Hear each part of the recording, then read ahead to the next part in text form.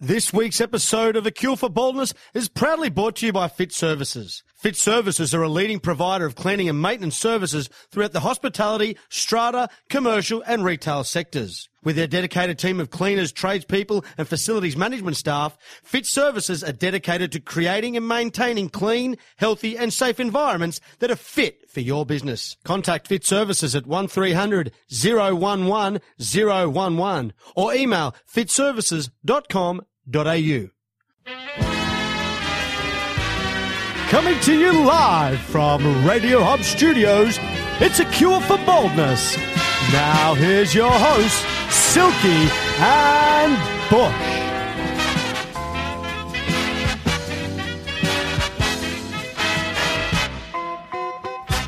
Well, listeners, this is the one we've been waiting for, Silky. This is the big show. This gentleman I'm so proud to call a very good friend of mine and of course, yours. But, mate, he has a great story to tell, and we're about to hear this. I'm so excited. He started out very humble beginnings, like all of our guests on A Cure for Baldness. And I can certainly say to you that, mate, he has done so many things. He's a builder. He's a TV host. He's a philanthropist. He's a cancer survivor. He sails the Mediterranean Ocean. He's a great skier. There's not much he can't do. And I tell you what, for a bloke on the other side of the table, if I look like that when I'm just in my 50s, that's it. Well, Bush, while we were doing our research, I think the best analogy you came up with is Jan Michael Vincent. Yeah, he does look a little bit like Jan Michael Vincent, but you know what? He looks a bit better than Jan. Jan didn't come up too good in Big Wednesday at the end. Great at the start. Ladies and gentlemen, would you please welcome to A Cure for Baldness, Barry Dubois. Guys, thanks very much for having me here. Thanks for coming in, Buzz. I'm going to jump straight into a story there. Jan Michael Vincent, I'm happy to admit when I was a young bloke, I did look a little like Jan Michael Vincent. I'm in Los Angeles in 1989. I'm there. Believe it or not, I was staying with an old girlfriend, and she was living with the producers of the Mutant Ninja Turtles. So it was 88. It was when that launched. Now, we'd been to a party after the launch of the Ninja Turtles, and I'm in Santa Monica, walking down the street with a group of people, and who was there walking the other direction but a very, very off-his-face Gary Busey. Ah, yes, Leroy the Masochist. Who was sure I was Jan Michael Vincent and wouldn't have it any other way. And this was headlock, cuddles, kissing, let's party all night. And I'm trying to convince him with a very Australian accent that I am not Jan Michael Vincent. We better add to all the people who are going to listen to this podcast that for those who don't know Jan Michael Vincent, he's a famous actor, but he's probably most famous for his role as Matt in the Matt surfing Johnson. Classic Big Wednesday. Yeah, he is. That is Matt Johnson. And I got to tell you, Baz, I probably met you about 20 years ago. When I first met you, I thought, my God, is that Matt Johnson? Very good. Baz, Cure for Baldness is a show where we talk about the story so far. There's so much experience you've had in your life, and it's so interesting for people to listen to. And we've had some great guests, but mate, I'm particularly excited about this one because you've just got some amazing. You're an amazing storyteller, but you got some amazing experiences. I appreciate you say that. Yeah, Bush. no, it's fantastic. Now, humble beginnings. Let's talk about where it all started for Barry Dubois. Yeah, for me, it was in a beautiful family home, a little 2-bedroom, 5-row place on a six-lane road called Newbridge Road out near Milperra, Liverpool. It was just near Dutchie's tattoo parlour. And it was just there in you Eastern Suburbs mobs wouldn't know this, but out there it floods occasionally. And where we live was in the flood area. So it wasn't the prettiest house to look at, but by far I have amazing, beautiful memories of that place. There's no doubt about it. And we're going to touch on it later on. We talk about the family, but your family's very important to you, and that experience sort of shaped your future success, how you were brought up, your closeness with your family and your siblings and your brother, and it's just an amazing part of your life. Yeah, it's interesting, isn't it? My dad was never one for flashy stuff. His life was his family, and I never knew it back then. And these are the things we learn in hindsight, is that we didn't have a brick house. We had a fibre house. We were the only people that had a fibre house. Everybody else had a brick house, and I was really jealous of them. And the thing is, though, my dad insisted on having the school holidays off with us. He'd work 3 jobs while we were at school so he could have the whole school holidays off. His family was everything, and he wouldn't take a backward step to anybody, that's for sure. And so I learned a lot about that as well. But he instilled in us that family was everything, and that this is another interesting story. My whole life, my old man would say to me, you're a Dubois, you're the best at everything. And it wasn't until I was about 14 that I realised he was just saying that. Because I'd go at an athletics carnival, I'd win everything. But I think the psyche in that was the fact that I thought I was supposed to win everything. Yeah. Do you understand what I mean? So you went in with the confidence that you're going to win. Self-confidence. And these days I talk to a lot of kids at school and I tell them that I was very lucky through that is that I never experienced peer pressure as a kid. So we had what was seen as the dumpy house, and we didn't seem to have a lot of material things, but everybody wanted to hang at our place. And my mum always had the soup on, and even when we were young men, everybody used to pile back to my place after we'd come into the Cock and Bull or wherever it was. Coming to the East, steal our women and go back to the West. You said it, not me. Hey, does the surname Dubois, have you ever done any research on your traditional family heritage? Yeah, my word. It's an interesting story. My grandfather, who I didn't know, he died when my dad was 7. He was a Frenchman that came out here with the big fashion houses, and he was a wool classer. So he came out to huge job back in the day. Yeah, huge. Massive, wasn't it? We had back in those days, I'm sure it's much the same now, but we had the best merino wool in the world, and he came out from France to select that wool to be part of the fashion garments of the early 30s, I think it was. Yeah. We got a good friend of ours, Mick Estini, who runs a property in Orange, and his old man's obviously, runs lots of sheep and lambs. Wool classing, his grandfather's a wool classer, and to be a wool classer... it was like a university. It was, yeah. Is like a winemaker. So the importance is, and for a fashion house, it's like, I suppose, the modern day, Jennifer Hawkins or Megan Go, you're that important. And they used to earn giant money. Giant money, but unfortunately for my grandfather, my grandmother was in hospital having my dad's brother, youngest brother, and grandfather got tuberculosis and died in that period. So, that happened back in those days. They had a lot more constitution back in those days than we do now, that's for sure. Oh, God, yeah. Baz, growing up on the I suppose the southwest of Sydney, but very humble beginnings, you become a builder. You decided to become a builder. What steered you towards that? I mean, you could have become a wool classer. It's in your blood. Back in those days, that was the mid-70s, there wasn't a lot of choice in the western suburbs. It was a tough gig, no doubt about it. I had one uncle was a builder. One uncle was a mechanic. I went with a builder. My brother went with a mechanic. It was that simple. Yep. Right. I was very lucky, though. Like I said, instilled with plenty of self-confidence from Dad. Dad taught us a couple of things. One was that he used to say this proudly, I've never made a mistake in my life. There's just a stack of things I'm not going to do again. I'll run with that one. And everything you do, you can do 10% better. And I love that one.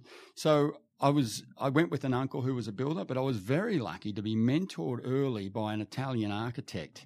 And he took an interest in my interest in the built environment back then. And he taught me a couple of things that have stayed with me and stayed with me for a long time, well, my whole life. Yeah. I mean, did you realise back then, I mean, the way that would pan out, just, I suppose you go with one uncle who's a builder, but that effect, that spiral effect of how much it has shaped where you are today. Did you think back then it might evolve like that? Did you ever imagine, I mean, we're going to get to these stories. I'm jumping ahead a bit here, but did you realise the profound effect being a builder would have, not just getting a job? No, I didn't. I think young people should think about that. I think they should do things that they love these days. I was going to love whatever I did because Dad taught us what you do, you should be proud of, and I was going to be that. No, I thought I would be a great builder in my area. I'd never been to the Eastern Suburbs at 16 years old. I'd never seen it. I lived in Liverpool. I was a Westie. There's no doubt about it. Played hard footy out there. We ran with no shoes on and didn't have a shirt on for much of the time. But that was my whole world, as it is when back in those days. These days, kids are so lucky. There's so much opportunity and you can choose your destiny a bit. But no, building did shape it though. I was one of the booms. I think it would have been one of the late 80s boom that we had, and I've lived through 3 or 4 of those now. There was a lot of building happening in the eastern suburbs, and they were making huge money out of it. And I was commissioned by a building company to do a job in Vaucluse. Now, I had no clue where Vaucluse was. I'd never even heard that word. As far as my old man was concerned, it's just where all the libs live. It's as simple as that. It still is. The Blue Bloods. Shout out to Malcolm. All the libs in me. And so what that meant was this big building company had got this job for a record great price, and then they subcontract it to me, and I could still make money out of it. But when I drove into Lower Village High Road, I'd never seen in my life anything like that. These were houses that saw this beautiful harbour. Out the front of the house was brand new appliances that they were throwing out because we were about to put new appliances in it. And none of it made sense to me, but I said right there and then, this is where I want to be. Yeah. And, and that's where I am. Prior to that job, but did you realise you were a good craftsman, a good tradesman? You knew you had a good eye for detail? Yeah, my uncle, to this day, I still think he's the greatest craftsman I've ever worked with. There's no doubt about it. He couldn't manage his bootlaces, unfortunately. And what had happened to us Common for builders, though, isn't it? It is. Artists. With my uncle, we started out, I was an apprentice, I was earning $56 a week. Wow. And I had plenty. That's Silky's daily coffee bill.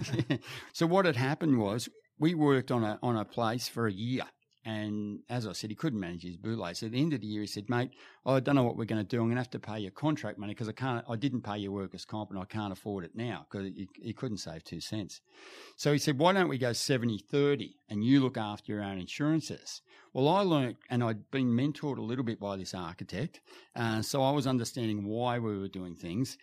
My uncle couldn't put an invoice together. He was hopeless, and he didn't like that stuff. But I was interested in the business side of it. So what I'd do is I took over the bookwork side because he would go for weeks without pay, whereas I wanted the money. So I would invoice early. I would let him know in advance how much things were going to cost. He never did that. So by the end of that second year of my apprenticeship, the business was running nicely. And because I'd gone from earning, say, $56 a week to earning more like $400 or $500 a week, I owned all the tools money could buy. I owned a beautiful old Holden 1-tonner that he only ever dreamt about. And I'd paid cash for all this stuff. Yeah. So now we're getting even better jobs. And he said to me at the end of the third year, I stuck it out on 70-30 to the next year, but I said, we're going 50-50 from now on. You've never had it go so good. And he said to me, no, I won't do that. Typical of the old bloke. So he's stubborn. I said, well, stuff you. I'll go out on my own. Yeah. It was only 6 months later, his missus rang me up, my auntie, who I love dearly, and said, Baz, why don't you come back? We haven't put an invoice in since you left. And so he, at the end of it, the end of my apprenticeship, it was my company, and my uncle was earning $1,000 a week from me, and he was best to be on wages. Yeah. Isn't it funny that some tradesmen, and he would be one of the best builders, if you had to recommend someone, you'd probably recommend him? To this day, we'll talk about my yacht later, but I was on the yacht in Sicily. And I have little jobs on the boat, and I said to the boys, my nephews who spend a lot of time, Dan Rule's son, Jack Rule, and Callum, my nephews, I said, when Pat comes on this boat, you're going to see a craftsman like you've never seen. And we had a great time doing those little jobs around the yacht in the Bay of Taormina there. It's always amazing, isn't it? You get that situation with a lot of builders. Baz, you're not just good with your hands in that sense, but mate, you're a bit of a keen sportsman. I know that I know you're a great skier. I know at North Bondi at some stage, once we got you out of Village Low Road at Vaucluse, Village Low Road, we got you down to the North Bondi Surf Club in that area, and we never let you go. Once the Liberals wanted to go to hold you, but you held a record for on the rowing machine. Yeah, that's right. Held a record which you might not remember, but our researcher, Con Metropolis, does. Is a great friend of yours. Con does. I'm glad you brought that because I honestly had forgotten about that. Well, mate, Chris Brown gets a lot of great accolades on. If Chris Brown looks as good as you at 50, I'll be happy with it. I like Chris Brown a lot, but, mate, he's got a long way to go. He'll do all right, Chris. I'm not too concerned about how he's going to go. I think Chris is going to do very well. I think he's going all right now. That was at 500 metres, wasn't it? It was. I had I was the fastest over 44-year-old in the country. On the 500 metres rowing machine. Yeah, 500 on the erg. And, mate, how much did sport shape? And growing up in the West, you're playing footy, you got no shoes on, no shirt on. Yeah. How much did sport play a big part in your life and how important it is to you? It's interesting, and I think a lot about it now, of course, with my own son. I was a fantastic athlete. There's no doubt about it. I was myself and Eric Groth represented our whole school right up to the state carnival.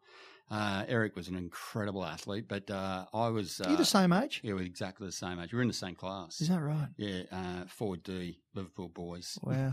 Unbelievable. But could run, no doubt about that. I was a great high jumper, great long jumper. Eric was a man at 16, so he was everything. as well as the shot put and discus and all that. And I sort of believe stuff. he's got Viking blood in him. I mean, some of the family research says that he goes back to the, I wouldn't surprise It me. looks Yeah. like it. Yeah, No, because yeah. he looks like, I said it to Eric Roth Jr., his son, is a great friend of the Silky and I. We do a lot of different stuff with him. And he said, yeah, Dad's got the Nordic or the Viking background. He just looks like he could just chew a big turkey bone and chuck it out and then run He 100 would. miles. He's a beautiful man, though. Very, very, very nice guy. He was never one to pick on anybody. He was twice the size of anybody. He Yep. never picked on anybody, and he'd stick up for an underdog every time back Yeah. then. But my point was this: is that I was a great athlete, but I was terrible at school. And athletics came with school. I couldn't wait to get out of the joint. Really? To this day, I'm not a very good reader or writer. I suffered then when realised now pretty bad dyslexia. So my focus was to be a man. I wanted to be good at my work, and I saw that as a chance to prove myself. I was never going to prove myself as an academic, but I knew I could prove myself with my hands and my Yeah, and the reason I said, so many people I know that know you well say to me, mate, that know you from a young age too, say Barry could have been a sportsman. It's something he'd chosen to. And I know that because I know how competitive you are. Yeah, sure. And I know what a perfectionist you are because I've seen you on job sites as well. Baz, Bondi, I suppose, you get to Village Low Road, but you have a passion for Bondi. You're a true Bondi local. I know you grew up in the Southwest, Yeah. but really you were in Bondi pretty early you were in Bondi before Bondi became popular, if you like. Yeah, well, when Bondi was just another suburb. I was. Coming from the Western Suburbs, you recognise the beauty of that place. And I was gifted. I've had a great life. I think it was, I forget the year, it was probably 89, 90 it would have been, and I was working in Vaucluse, and I walked into Dooley's Cafe, as you know, back then, and it's got me. I saw a beautiful girl there, and Great sort. I did too, but I was a bit young. Yeah, and then incredibly lucky because I saw Leonie there, and I thought she was stunning, and we chatted straight away. She was interested in my life straight away. But who sat beside me was Peter Cahoon. Yes. And look at this lineup. If you think about it now, if you know the Eastern Suburbs, an amazing man, Peter Cahoon, sat beside me. We started chatting, and there was all photos on the wall. And he'll tell you this if you ever hear him. There was all great sportsmen on the wall at Dooley's Cafe, and Leonie said, "Oh, Pete's actually one of the sportsmen there, and there he is. He's in his Iron Man costume with Scotty Thompson and all these boys." And I said, "Is that you? Is it?" And Pete said, "Yeah, that's me." I said, "If I had grew up here, I would have been on that wall." and Pete just loved that. But with that, as I say, who walks in the door but Jimmy Walker, Olympian? And then straight after that, Scott Van Houten, one of the greatest rugby players ever to play the game. Should have played for the Wallabies. Yeah, and so I sort of met the best mix of human beings you could meet in the world, and they were in one cafe. And I became friends with all those people on that day, and why would you leave? Baz, and this is before Bondi became Bondi, right? Sure, it was. And for us, Silky, we grew up in Bondi. We're Bondi local. To us, that's just Pete from the Surf Club. Sure. Scotty, who's like our footy sort of bit of it. We knew he was a great footballer. Yeah. But to them, they were just blokes from our area. They were. Who were good at their sport. So was it different coming from the West and Course it seeing was. these? Course it Were they was. like mini celebrities in a little way? No, Pete was a lifeguard. Pete back was then. just no. It's not that they were lifeguard. No, what I'm getting at is this: I used to swim in the Georges River when it was 50 degrees. You guys grew up with this beautiful ocean, lapping at that beautiful smile, what I call as Bondi Beach. Oh, mate. You've got to look. You've got to open your eyes and have a look around every now and then. Now, I loved the Western Suburbs of Sydney. I thought I was the luckiest bloke on earth because I could ride my dirt bike in the paddocks around my area. Yeah, and that's the thing. It's what you grew up with, It's isn't what it? you grow up. But I was smart. I was not smart enough, but I was broad enough with my view to realise that this was a beautiful place to bring up children and a socialisation. I hadn't had much to do with homosexual people back then, but there was a great mix. There was all sorts, and I thought, I want my children to have this social education And acceptance. It's for nothing for us to see that, on the beach or anything else, But during that stage, you took up politics. What was all that about? Well, Bush knows me. I'm not a screamer show. It was a few years after that, though, Bush. It was 2004, so we're talking 14 years. I'd lived in Bondi then. I'd married my Leonie by that stage, and I love community. I think community. It's for me. It's family, community, I was just country. I have to jump in here because I've known Baz and we do a lot of stuff at the surf club together. One thing that attracted me to Barry, besides the way he looked, was Barry's always had a great sense of community. And we had a good chat one day because he knew my parents had a background in politics. And you've always had a sense of justice. Yeah. You've always had a sense of doing the right thing. And your sense of community is bigger than anyone I've seen besides my own mother, and I thought, wow. And, if it is a young bloke advising you, I'd be going, Baz, you'd be unbelievable at this.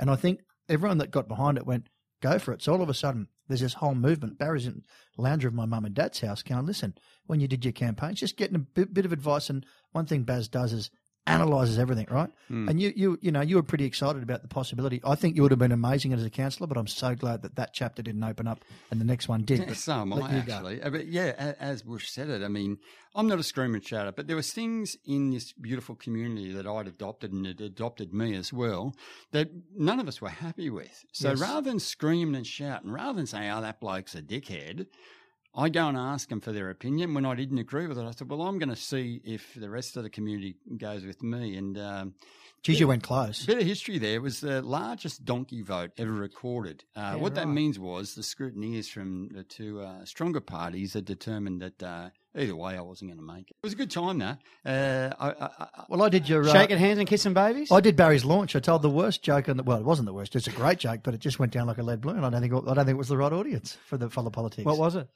You still remember it? Yeah, I do remember it. It was a joke where Bill Clinton we talked about how important communication is, and Barry's a great communicator, as you can see, and and Baz was there, and I said, communication's the single message. Baz and I had talked about it. I said, it reminds me. I said, some people get communication wrong. Barry won't. Bill Clinton, well, he didn't communicate very well with Monica Lewinsky, did he? And no one knew she was dyslexic because Bill actually asked Monica to sack his cook. He was unhappy with the food in the White House, and I think. It's worked for me about 20 times. That time it didn't. Yeah. Lost 4 votes that night.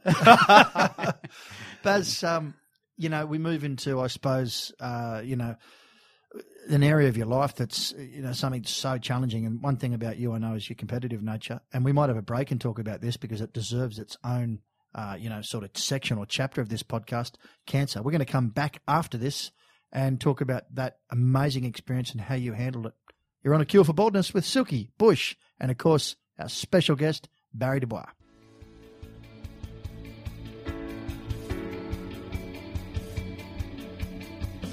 Radio Hub is Australia's premier podcasting facility. With high-quality sound equipment and production services, Radio Hub is a one-stop shop for all your podcasting needs.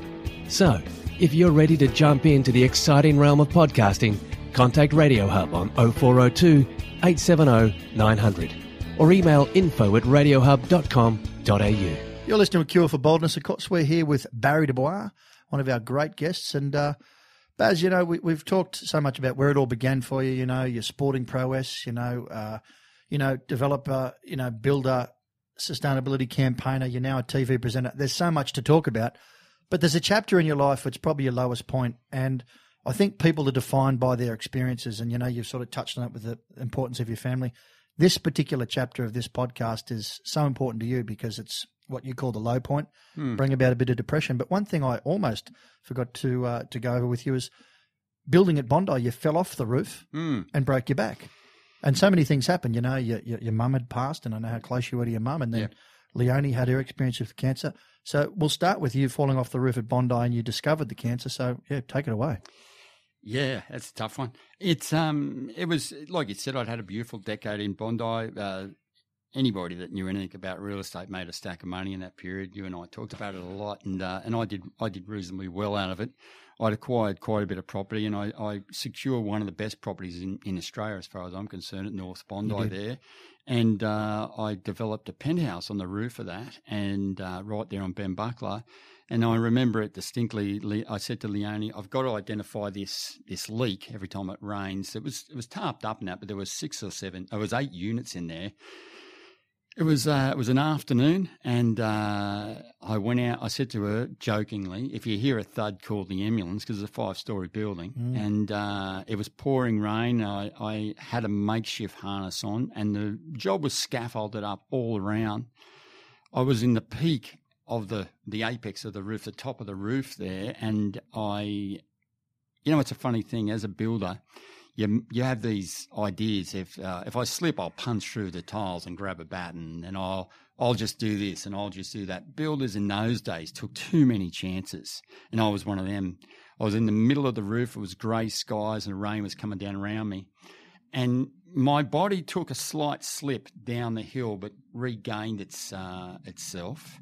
And all of a sudden, I knew I was gone. I wasn't going to be able to lean down, grab anything, and I started to slip and started to run down the roof, and what seemed like ages, but a split second I thought, I'll just grab the scaffolding and I'll be right. And to this day, it gives me shivers as I smashed through the 6B2 at the bottom of the roof, which is the top of the scaffolding, and reached for a piece of water pipe, which is the top of the scaffolding. I saw my middle finger and my ring finger just snap in half.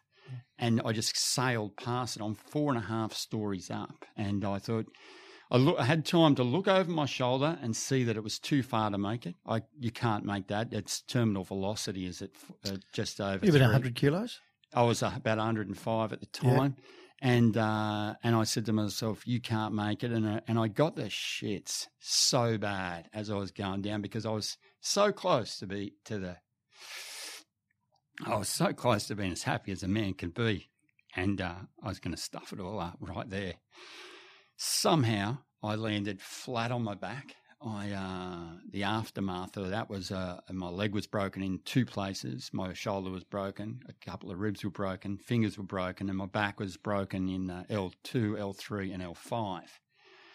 But and Leonie had heard the thud. So it was pouring rain, and I was looking up, and I don't know how long that was, and we don't discuss it that often, but I remember the ambulance driver arriving, and the rain was dropping on my face, and people around me were crying, and it was pretty tough. It was a tough gig. But I said to the ambulance driver, I can feel that I'm moving my right foot and moving my both feet. And he said, no, both feet aren't moving. And I said, does that mean I'm paralysed or not? And he says, no, you're not paralysed. I said, all right, just tell everybody to go home. I'll be right. And but with that sort of injury, I was bleeding blood for about 9 weeks, and I was in a bad way for quite a while. And that you're right, that started off a bunch of events that drove me to a pretty dark place. That was 2000. In 2004, after a pretty tough battle, my mum passed away from cancer. That was hard to watch. And then my wife got cancer as well. On our 13th attempt of IVF, we were pregnant about 14 or 16 weeks with twins, and I heard that scream that I've heard many times, which meant it's another failure. Mm-hmm. Heard that from the bathroom, so we got to the hospital again, and a couple of days after that, the doctor said to us that the test had come back and that Leonie had cervical cancer, and that had. Is that what contributed to the continuous failures? Well, possibly, Bush. It's hard to know now, but what that did tell us right there and then, that we were never going to have children, or at least at that stage we thought we weren't going to have children. When you're an alpha male competitive and you like to control what you can and you want to do your best for the people you love, and then a couple of things in a row like that happen and you can't help, you can't do anything. It started to spiral on me into a bad place. I'd gone up then to about 117, 118 kilos, because with the broken back comes a lot of pain. With a lot of pain, you start cutting corners. You have to get out of the car to get petrol, so you might as well fill up on a couple of picnic bars and a chocolate milk. Yep. You're 117 kilos with a broken back a couple of years earlier. It's very painful. So a combination of the pain, the fact that the direction, when I was out in the Western Suburbs and saw the picket fence and a ski boat I used to dream about back then, and 2 cars and a couple of kids, that dream wasn't coming true for me. I had all the money in the world, or what I saw as all the money in the world. Of course. And but I was confused.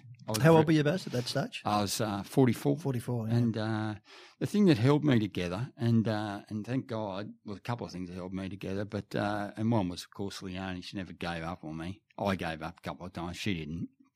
And I love my work, and I worked hard, and I kept my head in that. But I was I'm a trader, not a trader, but an investor in the stock market and in real estate, and I could see pretty clearly, even though I was going through all that pain. And depression's a funny thing. I'll spend a few minutes on it. You don't go from being normal or happy to sad overnight. It takes a couple of drivers. You know, it could be the gas bill, and for some blokes, it could be the gas bill and the mortgage payment turning up on the same day, and you go, oh, sugar. I wanted to buy the kids this week, and now I can't afford it. These things start to build up. So I think it took me about, from the accident and putting the extra weight on and not being mobile. And losing your mum. I mean, all that. The people that know Barry Dubois well, and this is going to go out to people that only see Barry Dubois who's on TV, the people that need to know that you had an amazing relationship with your family, and your mum was such a huge driver in your life. I sat on the beach with you and Con, our great friend who introduced me to you, and Leonie. Those chapters where you had realised that you may not have kids, where you did lose your mum, and I just remember how emotional it got you. So these are all the building blocks, if you like, or the bricks they are, that make the wall of depression. That's right. That's right. And but thankfully, work kept me going, and it was around 2005, 2006. I predicted pretty clear. To me, it was very clear. Two things: I'd lost my mum. The story wasn't playing out the way it was. The market was in a inflated position. I remember saying this to you, Bush, get rid of your real estate now, get rid of your shares now, because it's going to crash. So I was very lucky to liquidate. I amassed a decent amount of money, and I liquidated all that property. The property I know you like to talk about is one still regarded as the third highest per square metre rate of real estate in this country. It's the best house in the world, I think. And one of the things that the listener probably would be interested in is it was just a roof space, and to have the foresight and the vision and come from the wet. There's so many ingredients that go into the melting pot. I guess because I'm a bit closer to it, it's really fascinating. But what you did there was you built the best. And that was the old block from Hal Ashwood, the old politician owned the whole block. And I do remember getting a phone call from you, about that block, and we had a chat about, what you did there. It was amazing, and I watched you build it. Well, again, it's coming from the Western Suburbs and seeing the Eastern Suburbs, and when you live in it, and you realise it's just a beautiful place. You take it a bit for granted, but every property I looked at, I saw potential plus. And you're right. It was a whole street full of 3-story buildings, and this was the only 2-story building. I said that should be a 3-story building, and I said to the owners in the apartment, I said, I'll fix up this whole building, I'll render it, and I'll redo the foyers, and I'll fix the leaky roof that you had, and I said, for that, all I want is that space, and that space turned into an $8.5 million penthouse. So, Baz, because it is such a hot topic, we've had other guests on A Cure for Baldness, and Matty D from FTW and Suicide Prevention Australia. Yeah. Silky and I do a lot of work with plebs pros personalities for suicide prevention. All these different things. You're an ambassador for Are You OK? Sit on the board of charities, and that being one of them. It's funny for someone to turn around to me and say Barry Dubois was depressed once. If you asked me that in a pub, or if you said that to me at a restaurant, knowing that I know you, I'd say no, never, not Barry Dubois. It's amazing that a fella that I know, like you, and I know you well, with the qualities you have as a human being, can not only talk about that, but how easy it is. And as you just said, the trigger points, because I think it's fascinating. Silky and I talk about this all the time. It's guys our age. It can be guys at a young age. It can be anyone. It's the biggest killer. It's the biggest killer of men. And I think it's only the last 5 years we've really become aware of this killer. And you just said it. It could be the gas bill. No one knows what's going on. Well, Gavin Larkin started Are You OK Day in 2009. His father, Barry, was a very notable bloke in Bondi, the Icebergs, footy coach, great guy at the bar. And when he took his life, Gavin was shocked and was scared and thought, if this can happen to that guy that everybody loves and loves everybody, it can happen to anybody. Suicide is a long way, quite frankly, from where I was. I know it was. The depression is something that does. It comes up and it sneaks up on you. But Australian men are classics for it. That she'll be right. We've run a nation on she'll be right. Well, sometimes it ain't right. Yep. It's okay, but it ain't right, and you got to get it right. And I'm very passionate about Are You OK Day. It's the 8th of September will be Are You OK Day this year, but we know now that engaging in conversation and following up on that conversation, showing empathy once you realise and let the person know that they're not okay, this helps. This takes the pressure off. So it begs the question, to bring it home, this particular topic on this note, Baz, you see your mate in the street, you see someone who you kind of know, you see someone from your area. It doesn't matter where you live or where you come from or what you have. Yeah. You don't know what's behind those eyeballs. I call the eyelids the curtains, and say, mate, you don't know if the curtains are up or down on some people because they're looking at you, but they're not really listening, and you don't know what's going on. So what is the message out there that you would advise in this particular topic? Because I think this is a really critical point of it's important because it's part of my life. My wife understood that I was depressed. Yes. I wanted to leave her. I wanted to do all sorts of radical things. And she said, babe, you're depressed. You've got to go and see a doctor. And I said, please don't think that of me. And what I was actually saying was, don't think I'm weak. I can look after you. Don't worry. I was a fix-it guy. Blokes, we're funny things. We like to fix things. But if we're broken, we don't want anybody to know. Yeah. Now, so what she did, and this is, I advise a lot of people, is you know your friends. And if they show a change in mood, if they show a change in personality, check in with them. And she said to my friends, my close mate Rod and my brother Mick, he's not right. He'll say to you he's right, but he's not. So you're going to have to get it out of him. And what they did was a bit of reverse psychology. And they said to me, mate, how you going? And I said, no, I'm killing it, mate. Don't worry about me. And I said, yeah, well, I hope so, because I'm struggling. And when my brother said that to me, I said, what do you mean you're struggling? He said, it's just tough. And then it upsets me to say it, but I remember breaking down at one point. Then I said, I know you'd be right because I'm struggling. And he said, are ya? He just said to me, are ya? And I said, yeah. I said, I don't know what I'm thinking sometimes. Since Mum's gone, it's just been hard. And he says, yeah, it's hard. And the weight that probably came off my shoulders that day was the start of my cure. And that's why I'm so passionate about it. So from this cure, we're calling it, you had a passion to sail and passion for build a boat. Yeah. And that is the next kind of chapter, I suppose, when you got through the depression. Yeah. Your lovely wife said, go and beat it for 6 months. Away you go. She said, do whatever you have to. I said, I want to sell out everything and start again. If I've got to a point, I want to start again. I'd said to my brother and my dad, the last time I remember being happy was me and Mick would go up and down the Georges River in a tinny, and we said when we're older, we're going to sail this thing around the world, and so I said to Dad, who was struggling terribly after I lost a mum in 2006, I said, what we're going to do is I'm not going to wait till you're dying to say that we're going to hang around together. I said, I'm going to cash in here, and I'm going to go to Europe. We're going to buy a big yacht, and we're going to sail at home. Leonie's happy if we do that, and she just wants me to be happy. And he said, what do you want to go and hang with them eye ties for? But I convinced him. We had sounds very southwestern Sydney, Baz. You reckon?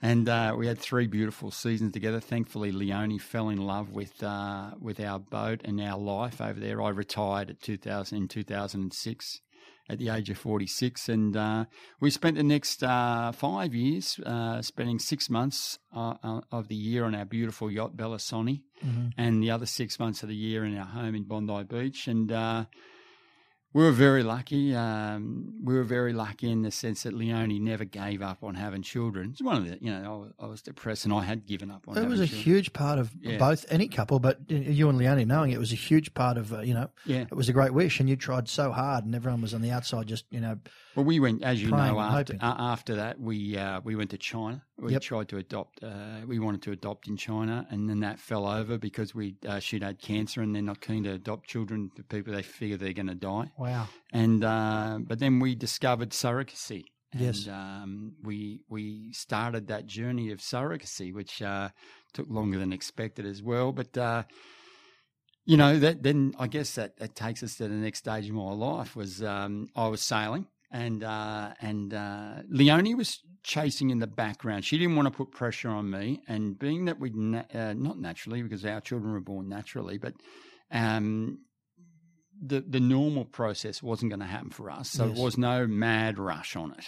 And I was sailing, and Peter Cahoon, I rang him up one day, and I said to him, Pete, I want to sail. I'm in Italy. I want to sail down to Africa. And he said, how long will that take? And I told him, he says, I haven't got that long. He said, I'll meet you in Africa. And I said, well, I'm on the boat on my own, so that means I've got to sail single-handedly to Africa from Sicily. And he said, well, you can do it. If anybody can do it, you can do it. And I said, all right, does that mean you're going to meet me there? So we decided we'd meet in Tunisia, in Tunis, in the Bay of Tunis, 7 days later. So he jumped in a plane, and I... Any troubles on the ocean? Do you remember that story? I do. That's what I'm getting at. It's a good story. It's a great story. There was a couple of blokes that had been on the boat, and I mentioned I wanted to go to North Africa. There'd been some, I don't like to use the word terrorism, but there'd been some problems in Tunis. It's an Islamic country, of which I love. And the boys said, no, they don't want to go to Tunisia. It's too dangerous there. They'll cut your head off. And I said, I've lived my life of put my hand out to shake hands and smile. And that'll get you 9/10 of the way there. I don't care who it is. I don't care what colour you are, what you look like. 100%. I'll smile at you and shake your hand. I'm your brother as far as I'm concerned. But it's funny. I set off to sail to North Africa on my own, and that is it's the first long sail I'd had. So it was 3 nights, one after another. You're not talking to anybody. You're not seeing anybody. And as much as my boat's fully equipped with radar and all this pilot stuff and all that, you don't get the sleep you need. And it was about the third day in, I've said to myself, what if they were right? What do they do, bloody chop me off? No one will even have a clue where I am. So I like to arrive at my destinations early in the morning, not in the dark, and not late in the afternoon. Early in the morning, people are keen to help you. In the afternoon, they've got a gutful. Yeah. I don't care where you are in the world. I don't care if you're in Iraq, Iran, or Bondi Beach. All blokes work hard to make a living to look after their kids, and Saturday afternoons they want to watch the footy or play golf. No matter where they are in the world. But 3 o'clock on any afternoon, you've more or less had enough, So I like to arrive around 7, between 7 and 9, get them before morning tea. The tradie coming out. It's a tradie coming out. And Right about smoke out time. Yeah. So I'd worked out that if I kept sailing, I was going to arrive too early in the morning and be too dark. And, you don't want to go into I've got to check into customs on my own. I can't speak the language. I can speak a little French, and most Arabs can speak French, but... And I think I was a day early for Pete as well. And what had happened was my brain started to go on me, and I thought, I'm not going to go there now. I'm going to find a little secretive bay. In the Bay of Tunis is about 40 miles deep. Okay, it's it's a giant bay, like 20 times bigger than Botany Bay. So it's still 4 hours sail from the mouth to where I'm going to check into customs. And there was all these stories like you ring up and say, I'm coming in, and they say, do you have weapons? You say, no, they come out and rob you, I don't believe any of that stuff, but you throw enough mud, it starts to stick. So what happened, Bush, was I've seen on my charts there's a little bay there. So I've pulled into the bay, I've dropped the anchor, and I've set up on the radar. It'll do a little beep if someone comes close to you. So I set that up, go down to my cabin. As soon as I get down to my cabin, beep, beep, beep, beep, beep, it goes off. I race upstairs. I look at the radar. There's about 6 or 7 boats surrounding my boat. I'm going, oh shit! Pirates. I'm gone. Yeah. I thought, well, bugger them. If they're going to have a go at me, they want to have a good go. Is what I figured. So it's funny. I wish I could have. There wasn't selfies in those days. I wish I'd have taken one. I've got one knife strapped to one thigh. I've got another knife strapped to the other thigh. I've got my equalizer, I used to call it, my baseball bat.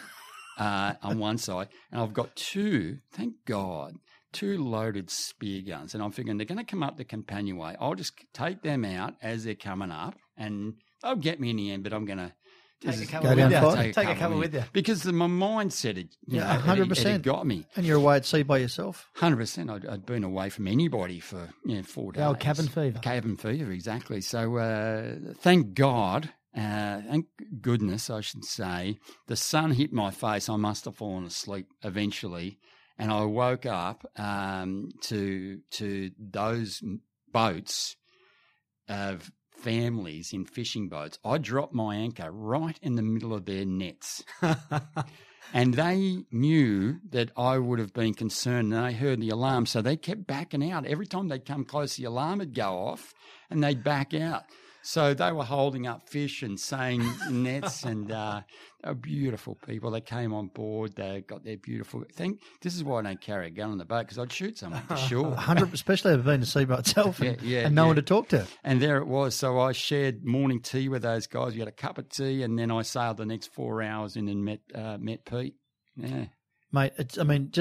Your stories on the Mediterranean on your boat, that could take a life of itself. You did do a show with Pete Calhoun, you know. Well, that's where it was. Pete, being a Seven TV Seas, guy, I was never interested in TV. I didn't have the head for it. But we then flew 1,000 kilometres south from where we left the boat there. The most trustworthy people on earth down there. They don't drink, so they're not mugs. And they're just so honest, it's not funny. But we flew 1,000 k's south to the foot of the Atlas Mountains, and we did a 1,200 k trek across the Sahara. And Pete videoed the whole thing, and both very passionate about Indigenous construction and architecture. So even in the Sahara, where we came across troglodytes, these are people that live under the sand, and Bedouin tribesmen. Pete and I were lucky enough to spend time with Bedouin tribesmen. I don't think I'd ever seen white men. Yeah. And incredible story. But Pete took a bunch of video of that, and then in 2010, I think it was, he was asked to cast for the show The Renovators. Pete was never going to do The Renovators. He's installed on Better Homes and Gardens, and he's got his own amazing show, Great Australian Sandcastles. So Pete being Pete, and I think my number one fan, and I love him for it, he put a lot of me on that boat and looking at these constructions that we saw at the Sahara there. And I was very lucky, to this day I say lucky, because one of the most powerful men in TV, a guy by the name of Carl Fennessy, came across that piece of video by chance, because he was never meant to see it, but he's the boss of Shine TV. And he said, listen, I like that architect bloke, but that big builder is a classic, and I want him for The Renovators. Wow. They rang me up twice, and 3 times they rang me, and I said I wasn't interested. And but then I guess that starts the next stage of my life, is what you brought up before. I was surfing on the south coast and went under a right-hander, and my neck had a fearsome crack in it. And for me, with 3 broken bones in the back and legs and all that, I do cracks all the time. But what that was, Silky, I'm not sure if you know, but that was the last of my C1 vertebrae caving in, because I had a giant tumour there that was attacking my spine. So as it happens, I didn't realise that till March, but it was in March. It was on Leonie's birthday in March. I'd found out that I had this giant tumour in my base of my brain there. And we're sitting, I remember it to this day, the sort of time stands still when that sort of thing happens to you. But gotcha. I'm sitting there with Timmy Steele, the surgeon, and a couple of other specialists, and one specialist said, Barry, this tumour is so aggressive, I give you about 3 months to live. And thankfully I'd been through that bout of depression, because every bloke, pretty hard to take that. Leonie was incredibly upset, and I was nervous, but I wasn't letting anybody know that. And Tim Steele said, no, I don't go with that. I want to go in and have a look at it first. And I said, Timmy, you do whatever you got to do, because I'll do the rest. Don't worry about it. And Leonie said to the other lady that said I had 3 months that she didn't want her in the room anymore. So, but she didn't say it as gently as that, and told her to go. And I said to Leonie, I said, don't worry, babe, I'll be fine. And I turned on the phone, because I've got a boat in Europe, I've got money in the Cayman Islands. I thought, if I have got 3 months to live, I've got some sorting out to do here. So I want to get my brother in here as quick as possible and start working some stuff out. But as it happens, I turn on the phone. Who should ring me but the casting agent for The Renovators for the 4th time? It was hysterical in hindsight, but she said, hi there, it's Barry. It's Kirsty Devance. Cast of Thousands. We're really, really keen to get you in for this show. We'd kill to have you in the show, Barry. We'd do anything to have you just do a casting for us, because we think you're the right guy. And it was a really surreal moment in my life. It was like I was watching it from afar. How can that person be on the phone so hyper when this has just happened? Everybody else in the room's crying. And I said, I'll tell you what, I nearly threw the phone out the window, but I said, I'll tell you what, you ring me back in 3 months. If you still want me to do it in 3 months and I answer the phone, I'm on. I was on in 6 months. Yeah. It's a good story. I reckon that's a perfect place to take a short break and find out what happened over those next few months when we come back. You're on A Cure for Baldness. If you need your office spick and span, your carpets cleaned, your toilets glam, or your plumbing checked by a maintenance man, call Fit Services. If your outdoors too have been neglected, your car park needs painting, your garden's protected, your pathways swept, or a new fence erected, call Fit Services. Maybe you need something built brand new, an office refurbishment, an extension or two, or an AC system with ducting right through. Call Fit Services. Fit Services. Quality services, second to none. Call 1300-011-011. Yes, and welcome back to A Cure for Baldness. Of course, we're here listening to the amazing life so far, and there's so much more living, of course, but hence the living room. Pardon the pun there, had to get it in. But seriously, Barry Dubois, you are just a treasure trove of great stories, and I think, just off air you said, I remember better than you. It's because they're fascinating. The experience you talk about are amazing. We are going to touch on one, though, that I think gives people a lot of inspiration, a lot of hope. I've had it in my family with my own brother, and I remember seeing you one day, and we know each other very well from Bondi, and you were at Waverley College, and I won't forget this when you see people who are always fit, always going somewhere, entrepreneurial. I don't believe in so much luck. I believe in people making luck, but being in the right place, but that sort of thing. Well, there was one thing that shocked me, and I saw you, and you turned around, and when you turned around, your shoulders come with it, and that's the first time. You've always been a healthy, fit individual. I was there when you held the record on the rower. It's the cancer. It's the tumour in your neck. Yeah, if you remember back then, I'd gone from 105 kilos. I think I was 78 or 80 kilos there as well. But, that was the elephant in the room. So what had happened was we'd found out that I had this giant tumour. Timmy Steele, one of the best surgeons in the business as far as I'm concerned, so, one of the people that helped save my life, he went in there and he put a heap of structure in my neck. I've got 4 brackets down both sides of the spine. He tried to put in a wedge of bone from my hip to the C1 vertebrae, but that didn't take. And then he put a bracket from those rods up to and screwed that into the back of my skull with Ryobi, I hope. Oh, of course. Shameless plug there. Yeah, shameless plug there, Ryobi. So straight after that, he said before we went in, he said, Baz, I don't know what we're going to do. He said, but I'm not going to give up on you, and I'm sure you're not going to give up. And I said, bugger that. I was no way I'll be giving up. So they secured my head first because effectively I'd broken my neck. Mm-hmm. There was no connection between my spine and my head. I remember I rode my Harley to the doctors to find that out, and I often think if a car had pulled up quick in front of me and I hit the brakes and my head just popped off, which could have easily happened, everybody just would have thought it was another motorbike accident because no one would have even checked and they wouldn't have known that I had this cancer running through my body. But straight after that, we discovered I've got 6 other tumours in my body. They're only quite minute tumours because I have what's called a plasmacytoma myeloma multiple. So this is a cancer of the blood, cancer of plasma, and it searches out and looks for weaknesses in your body. We all think that when I fell off the roof 10 years earlier, that may have been a beginning of one of those weaknesses. Yep. And I lost the C1. There's another one in my jaw. There's a few around the place, one in the hip. But they then, as they do now, it's amazing what they can do with modern medicine, but they pump the radiotherapy into me for 9 weeks every single day. They just drove it into me. And that killed all my muscles to swallow, and I couldn't talk. And you remember what I was like. Yeah. I couldn't eat, so I went from 105, 110 down to 78 kilos. I walked out of hospital. 9 weeks later. You did look pretty good, though. You see it that still way. Didn't look too bad. I tell you, didn't think I looked pretty good because the day I walked out of hospital, the day I was walking out of St Vincent's for the last of the therapy, that phone rang.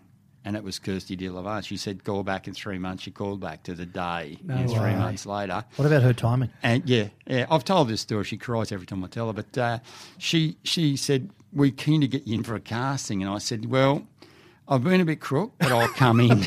And Carl Fantasy saw this big 110 kilo. I was, larger than life, larger than life charismatic character, and I'm sure when I walked onto the set, they thought I had HIV.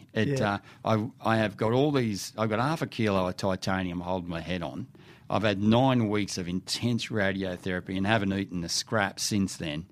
And I could only walk 10 metres before I'd nearly pass out because the swelling in my neck had crushed down on the arteries that take the blood to your brain. So still to this day, my peripheral vision starts to go, so I sit down and just let the blood build up again in the brain. I walked onto that set, and this guy, Carl, looked at me and he thought, it's not the guy I remember.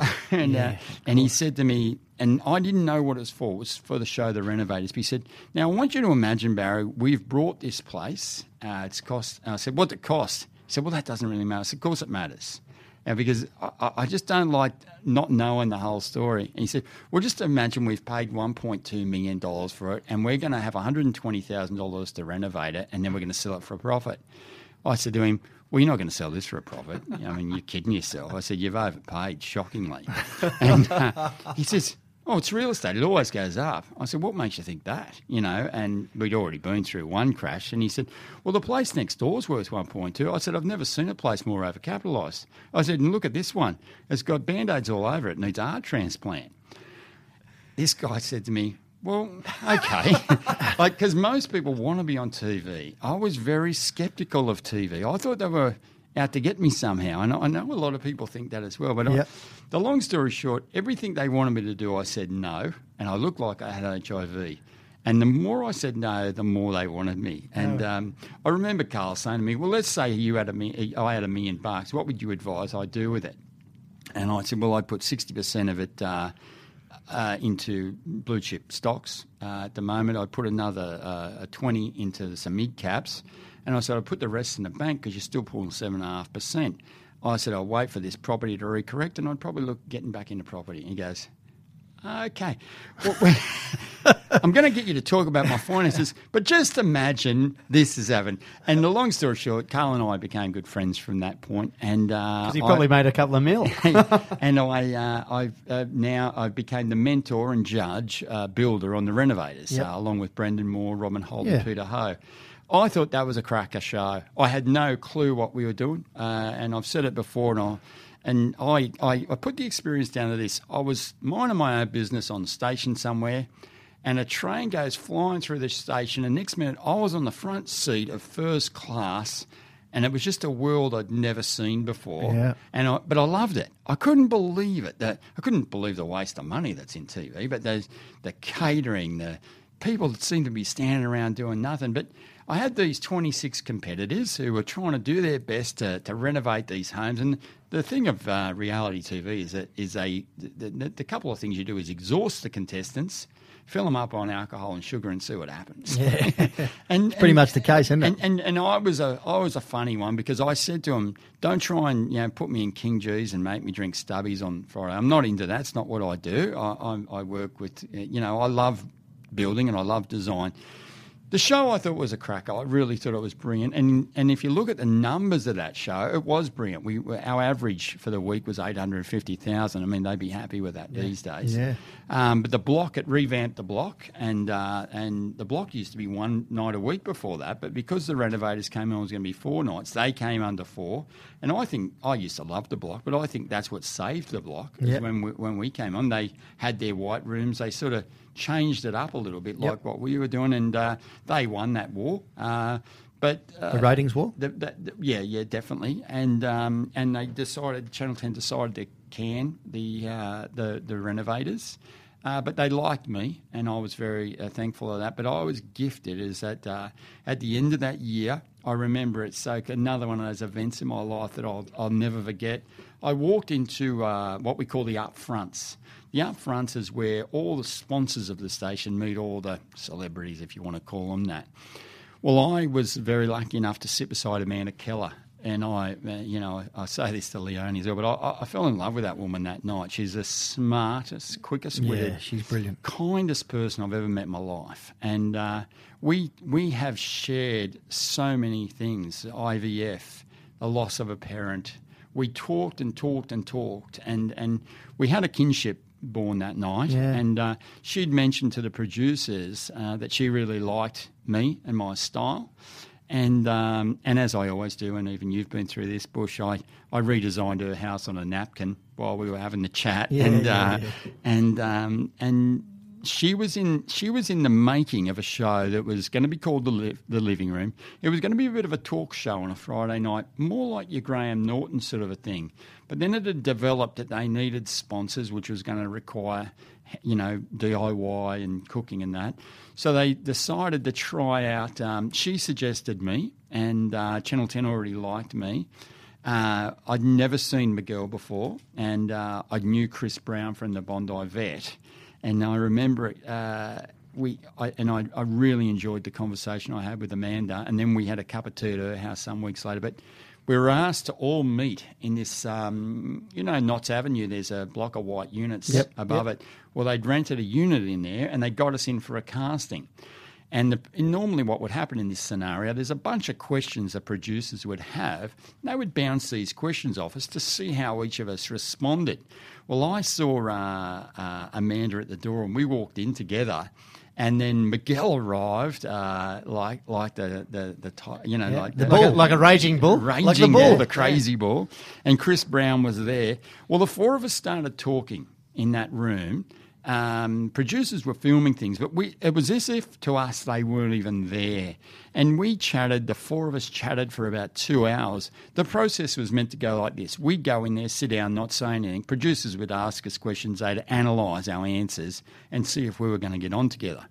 Well, after 2 hours, the EP said, well, it's pretty obvious you guys get along. I think this is going to work out pretty well. We said, is that it, is it? Let's go to the icebergs. And we've been great friends since that day. And 2 logies later. 2 logies later, a whole stack of blood, sweat and tears. We've all worked very hard on that little show. I want to touch on that, Baz. I mean, look, you didn't just fall into TV. This is a great, background. You guys didn't just fall into the chemistry you guys have on screen is genuine. Oh, my word. And I hate to say this to you on your own podcast, but sometimes I feel when you have a guest on your lounge, it actually detracts on the living room from how good the chemistry is between you four. I love it when you've got guests on and guys that are outside, and I sort of touched on this before, but you guys have an amazing relationship, all four of you. And I think you sort of touched on it. It is like mum and dad and 2 older sons. Yeah. They're the crazy kids, and you guys are kind of like trying to, but it's a great blend because you're young parents too. Yeah. We're very, very, very different, but we all love each other's story, and we have very different personalities. Miguel and I are both alpha males. So is Chris, there's no doubt about it. I love Miguel. I'm not interested in cooking, but I could watch him and listen to him cook 24 hours a day. I love that passion. He has the same passion for what he does as what I do. Amanda, the ultimate professional. Chris Brown, incredibly handsome, ducks of his university, smartest guy on earth, and fixes little pets. Yeah. I mean what do you ticks want? a few boxes, doesn't That's a cocktail. But, isn't it? Yeah. What's your relationship with TV? Like, is it a love-hate thing, or do you enjoy it? The reruns and the going through the rigmarole of the filming. What's your relationship with it? You're up early, you're home late, you're doing long time, you're away from the kids. People don't see the work that goes into producing a TV show. You've swapped the sacrifice, is what you've done. It's the hardest job I've ever had. It's hard work. There's no doubt. I have incredible respect for the weather girl now. You have no idea. We watch TV and think, it's easy, anyone can do that. It's hard work. You've got to know what you're doing. You've got to research. You've got to be on. You've got to have 20% more energy than you do normally. And then you've got to face all the other problems. It's a tough gig. We haven't talked about the birth of my beautiful children, but they came. We're about to. They on our 7th attempt of surrogacy in India, my beautiful twins, I'm gone again.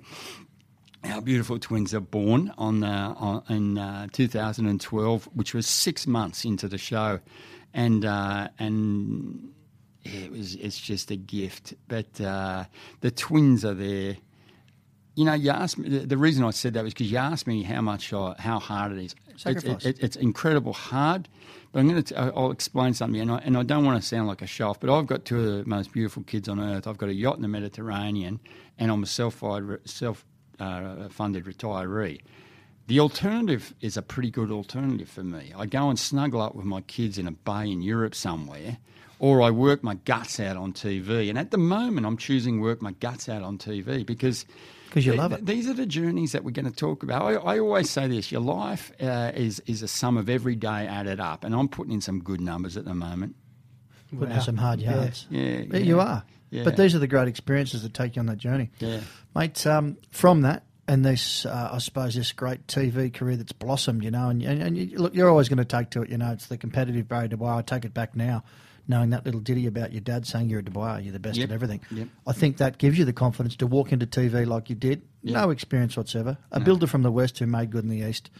Great experiences, great adventures. We sort of talked before your brother Mick, you went down to Formula One. I mean, you do get the privileges. You do see what, I suppose, sometimes the tabloids try and make it look good and people love the fascination of how the celebrity lifestyle is. You do live a little bit of a celebrity life. Give us an insight. Yeah, I mean, an insight. It is. Like I said, I still get starstruck when I sit beside Amanda and Chris is on the other couch. I'm still starstruck by that.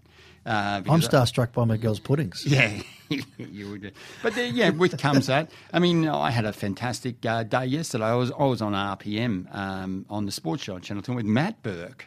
Daryl Beattie. Matty Burke played for Australia for the Wallabies. Daryl Beattie, champion motorbike rider. Yep. I thought, you can't buy this ticket. These guys are friends of mine, and we're talking about Are You OK? We're talking like just, we are a couple of mates. Yep. I'll tell you a quick story. You guys are footy. Here he goes. You guys are footy heads, and I love my footy. You know that. And Channel 10 has the rugby. I've always been an NRL man. Who's your tie? Yeah. Parramatta supporter, so it's been a tough gig. Nat had about it. I need to pull the boots on, actually, this year. No, not a chance. I've come into the car park at Saunders Street there at Channel 10 a couple of months ago. Chris has arrived behind me, and Matty Burke's in the car park already. He's got his sponsored by out. He's got the Q8 there, and he's got a bunch of rugby balls in the back of it. So picture this. It's Chris Brown, Matt Burke, for God's sake. Matty chucks me a long pass, just torpedoed it. I just pulled it beautifully into the chest. Always going to. And just flick one across to Chris. And so what I'm doing now, I'm passing the ball, as we do in front of the worksite or in front of our yard or with our kids, with Matty Burke and Chris Brown in the car park, right? These are, I guess you get to do that with Fletcher and the boys, but to me, this is a big deal. It is a big deal. It's a big deal. So what happens is Matty's alpha male from everywhere, mate. This guy's competitive still. He'd still tackle you if you run it. No, and what a good rugby player he was. What a heart, incredible. But Matty spins the ball sideways and it stands up on its pin and he kicks it and it just lands straight in my chest. Baz being Baz, I thought, I've got to have a go at this. So I've spun the ball and they to this day don't know this, but I'm thinking I'm going to kick it to Chris. The ball is curved and landed straight perfectly in the back of Matty's Audi. I said, I've got to go, boys. And I thought you were going to say it took his mirror off. No, it just landed. So I just played it as if I meant it. And I thought, you can't buy that experience. No. I mean, yeah, sure. I went to the Grand Prix. We're sitting in the tent. There's another great... Your brother Mick. I took Mick down there and you get in the limos, you get out of the thing and everybody's taking photos. You're Baz, but...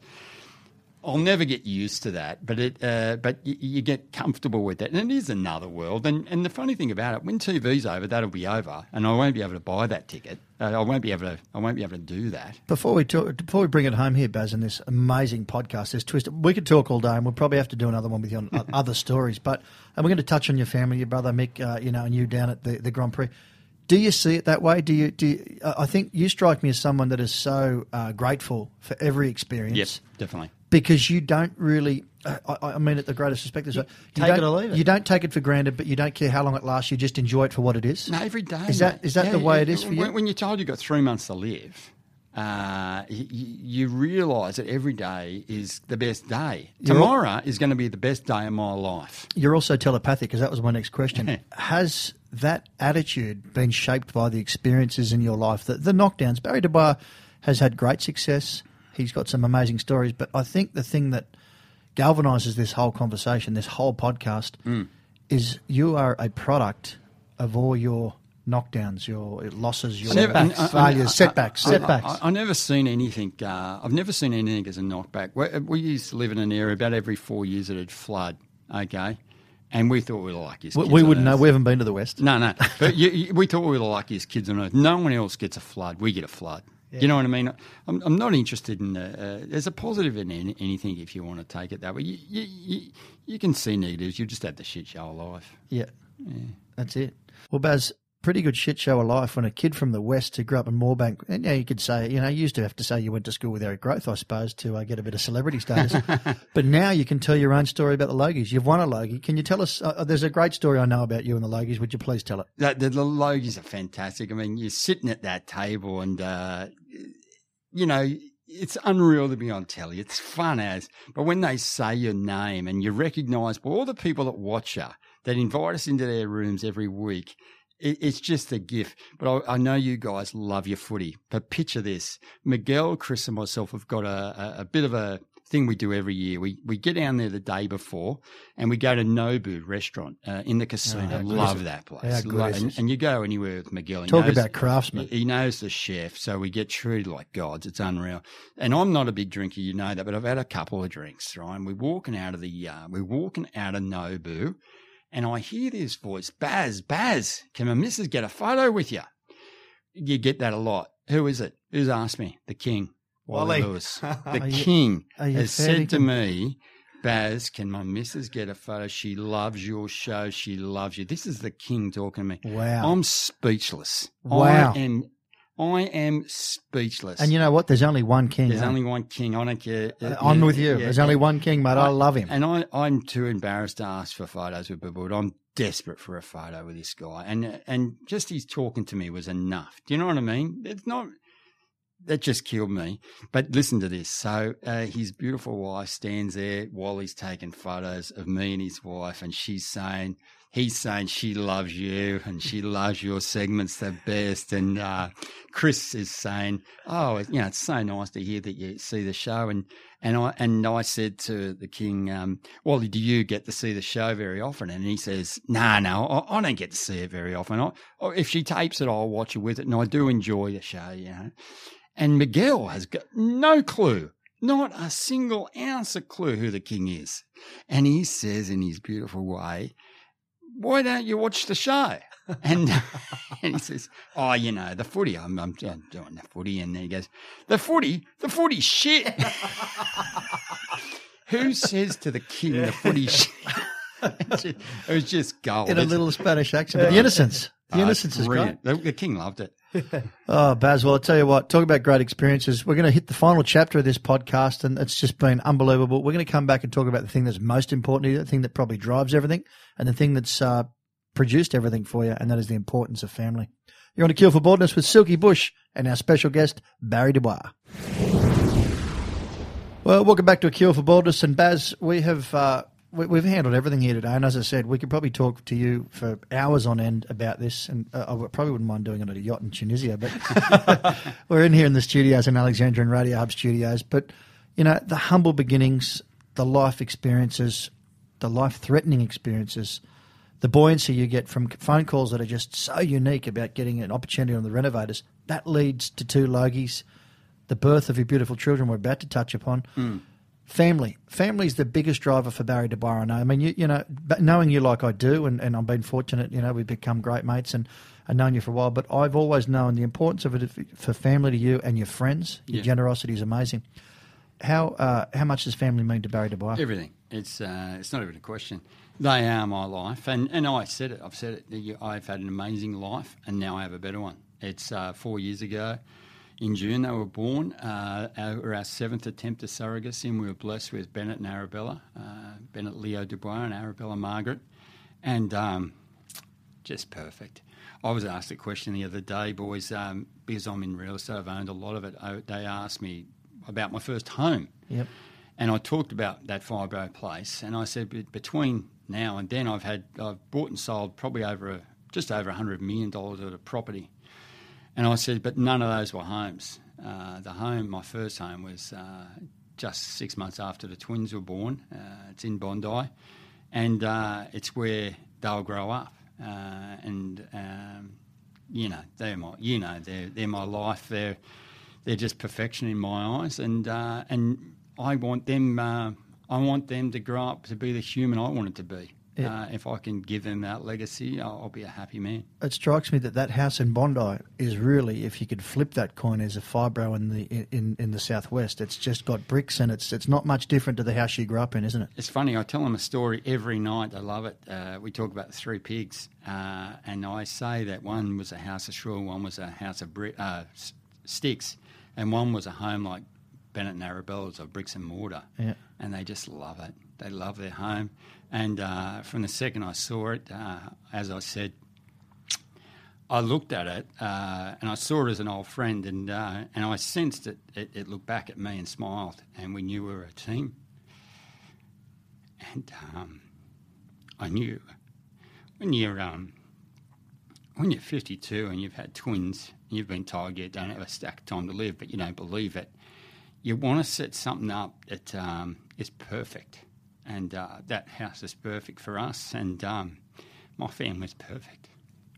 Baz, I mean, no one disputes that. You've got a beautiful relationship with your brother Mick. You've lost your mum and dad, and you were so close to, talk to us a little bit about Mick and the great experiences you had with your brother. And I've got a brother and sister. My sister Liz. We're incredibly close. We grew up believing that it was family, community, and country. And they were just they were just expansions of each other. And so I love everyone. But there is no closeness. But my friends as well. I'll read you something. It's a funny world. There's no way I can put words to this. It's just not. You can't be closer. You can't be closer. And you can't love anybody more, and you can't have that much. It's a certain support that comes with you. It's to know that there's a guy that you think there's your family are the people you think are the greatest people on earth and are the best at everything, and they think the same of you. It's I don't know how to put it in words. I'm not that articulate, but. They're a good bunch. I'm proud of them. But I've got some great mates as well. What I was going to share with you, I was on RPM the other day, and I was talking about Are You OK Day, and mate, this says a lot about my friends, and I'll tell you what this bloke said. I wanted to talk a little bit about Are You OK Day, and I know you want to talk about the kids, but you just put me in a spot why I'm so passionate about Are You OK Day. Those couple of simple words can really change someone's life. And when I posted, I was very lucky to interview Lee Holdsworth and Scotty McLaughlin. Lee Holdsworth, if you know motorcar racing, he had a shocking prang a couple of months ago, and he got a little depressed out of the whole thing. And the boys have rallied around him, and I wanted to go and get their experience of that. So I posted on my Facebook page that I was going to go and interview these guys, and then I put a short clip there of Scotty and him saying how tight it was. And a mate I haven't seen for a couple of months posted on my Facebook, maybe you better read it, I can't read it. Reminds me of a time when one of my best mates nearly died. I'm sure his family and friends pulled him through a tough time in his life, and now he's one of the best presenters and blokes in the country. That's me, of course. I know, and that's my best mate. And that's from Rod Vanderhart. Wow. Yeah. Mick, my brother, and Rod, they rallied around me and made me feel that, I don't know, that's a close. We've all got those people. We're lucky, guys. Let me say, we're lucky because we got those guys. And this is why you've got to be you've got to keep your eye out for everyone. Work colleagues, everybody. Some blokes aren't as lucky as us. And Sister Liz as well. And I Sister mean, Liz, huge part, the female influence. Yeah, of course. I mean, she's unbelievable. There's this great story. One more story, and it's about family and how proud I am of them. My sister's son, Liz, my sister Liz's son, he had a bit of a troubled teenage years, as a lot of kids do. There's no doubt about that. But this is a good one for people to listen to because I've learned a lesson here. She wanted him to come and work with us to try and instill some of the things she was proud of. Okay, so Josh came and worked with us, and he was a pain in the ass. I'm not going to kid you. He was a tough one to deal with. He worked with Julian G for a while. We all had to go to get him right, but he knew everything. You couldn't teach him anything. A lot of these young blokes are like this. But I've learned a lesson the last couple of years, and this was this. What happened to young Josh was he got a disease that sent him blind, and as you do, you think, friggin' hell, okay, I'm going to pigeonhole him. He's going to be hard work. It's going to be a burden, okay? And I said to Liz, listen, I'll try and get him a job at Bunnings. Not there's anything wrong with a job at Bunnings, but I didn't shoot very high. Well, you know, Josh told us, bugger that, I'll be okay, you don't worry about me. And he said, I want to be a personal trainer. He said, I didn't like carpentry anyway. And he was right. We were trying to force him into a pigeonhole. You know, that kid went and did a course to be a personal trainer. He started training young blind people.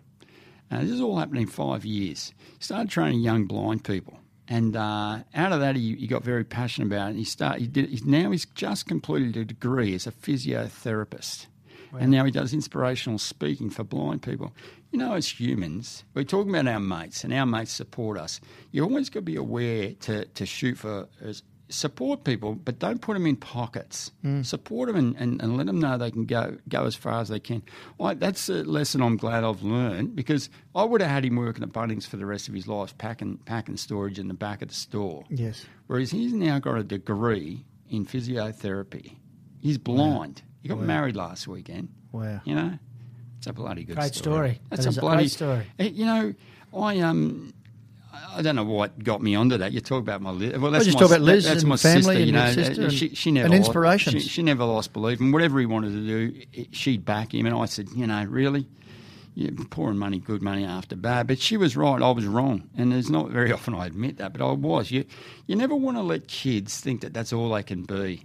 You know, that's something for us all to learn there. It's funny, Baz, before I hand over to Silky to ask the final two questions he always finishes our show with, and they're great questions, I'm going to choke you on this one, I think, because, you know, people like us are very fortunate to share a wonderful mum and dad. The three of us in this room have those same experiences. You know, Silky's family grew up in the family home in Lilyfield. You know, you're out in the southwest, and Silky's in Bondi his whole life. You got great siblings in Mick and Liz, and, you know, I've got my brother Scott, Silky's only child. But I always say to the young blokes that I coach at football and all this sort of stuff, boys, that the other thing that you need to think about in life is, you know, different experiences, but choose really well when you go to choose a partner or a wife. Sure. You know, and same with the girls. The girls have got to choose someone of great character. Your wife, Leonie, just, you know, a few words and how important. No doubt about that. I mean, it's life's a great thing. And you're riding your push bike and you're heading in the one direction. It's your push bike, though, and you're on it on your own. Every now and then you ride up beside someone. And you don't want to change the way you ride. You want to be able to ride in sync with them. And I've ridden in sync with Leonie. There's no doubt about it. I've hit some speed humps. She stayed solid, and I've always come back, you know, to ride side by side with her. And we're not one, we're two. We're not two, we're one. Mm-hmm. And yeah, it's a gift to have that life partner. There's no doubt about it. Girls that are listening should realise, though, that blokes do store up shit they don't need to store up, and sometimes they need it. You know, I've learned a lot about women as well. I've learned this: they're lateral thinkers. They take on 6 problems at once and handle them. Blokes, we've got one thing on our mind and we concentrate 100% on that at its time. You know what I mean? So we're not the same. So communication, again, meaningful conversations, the answer to a good relationship. There's no doubt about it. My wife's a gift, you know that. I do. She's a gift to me, and she inspiring, Baz. She pushed and she never gave up. And like I said, thanks to that, never giving up, it's a result of our beautiful children. That she's an incredible mother too.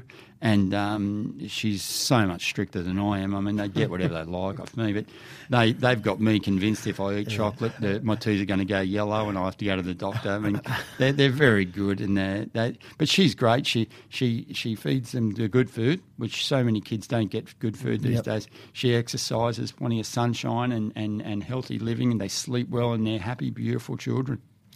Speaking of healthy living, just before I do hand to Silky, I did promise that before.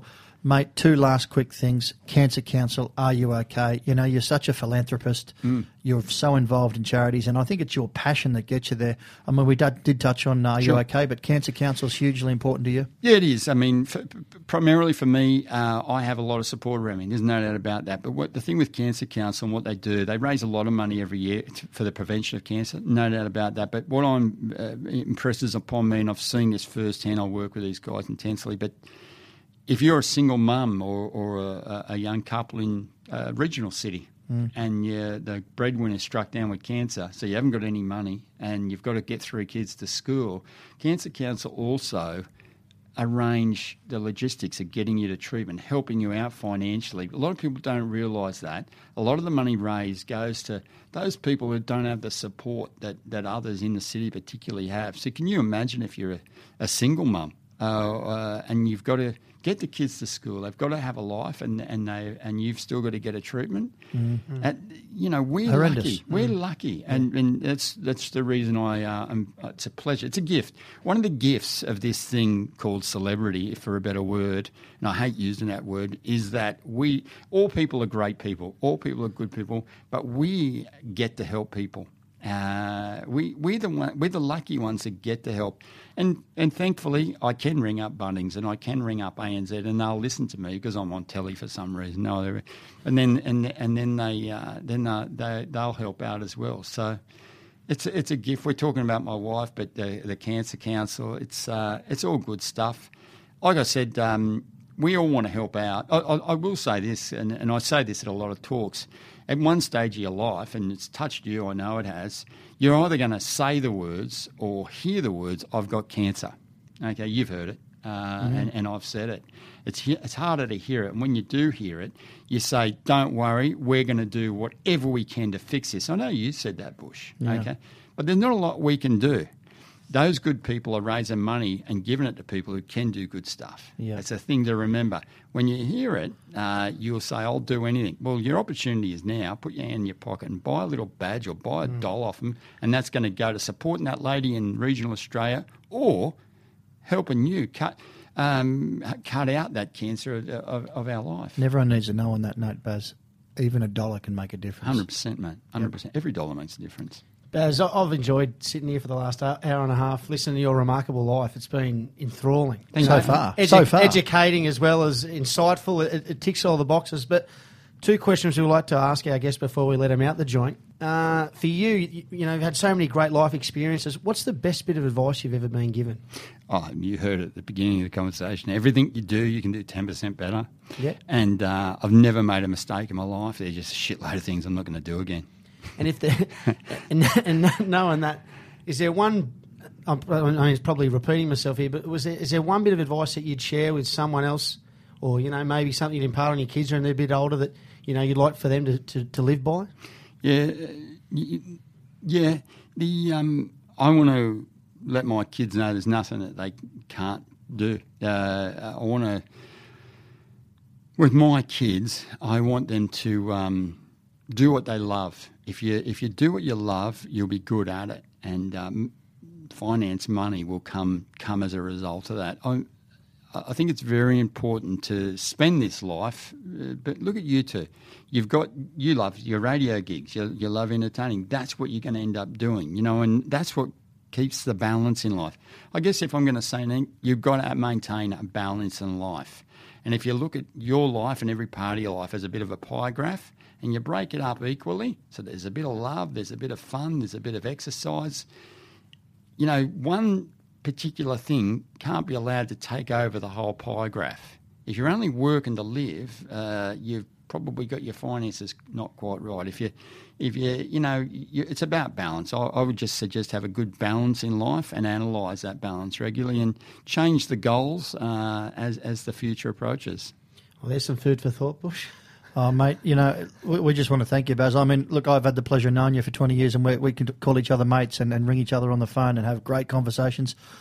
And I think the insightful, informative way that you've sat there and told us some of these amazing stories will be not only inspiration for people, but, you know, dealing with different things, dealing with cancer, dealing with depression, having these great travels, having these euphoric experiences, having, low points and coming through it.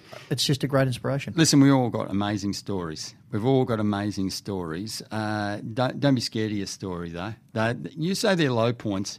My life today is amazing. So all that stuff was just part of it. It's just a chapter in the book. Yeah, I love it. Well, mate, you're a philanthropist, you're a TV presenter, you're a builder, you're a sailor, great skier, hold the record for over 40s on the rowing machine. There's not much Barry Dubois hasn't done. There's still a couple of chapters left, but I reckon there's still a few more chapters in the book. We'll have a shot at it. Perfect. Thank you very much for spending time with Silky and I on A Cure for Baldness. Barry Dubois. Good on you, boys. Thank you.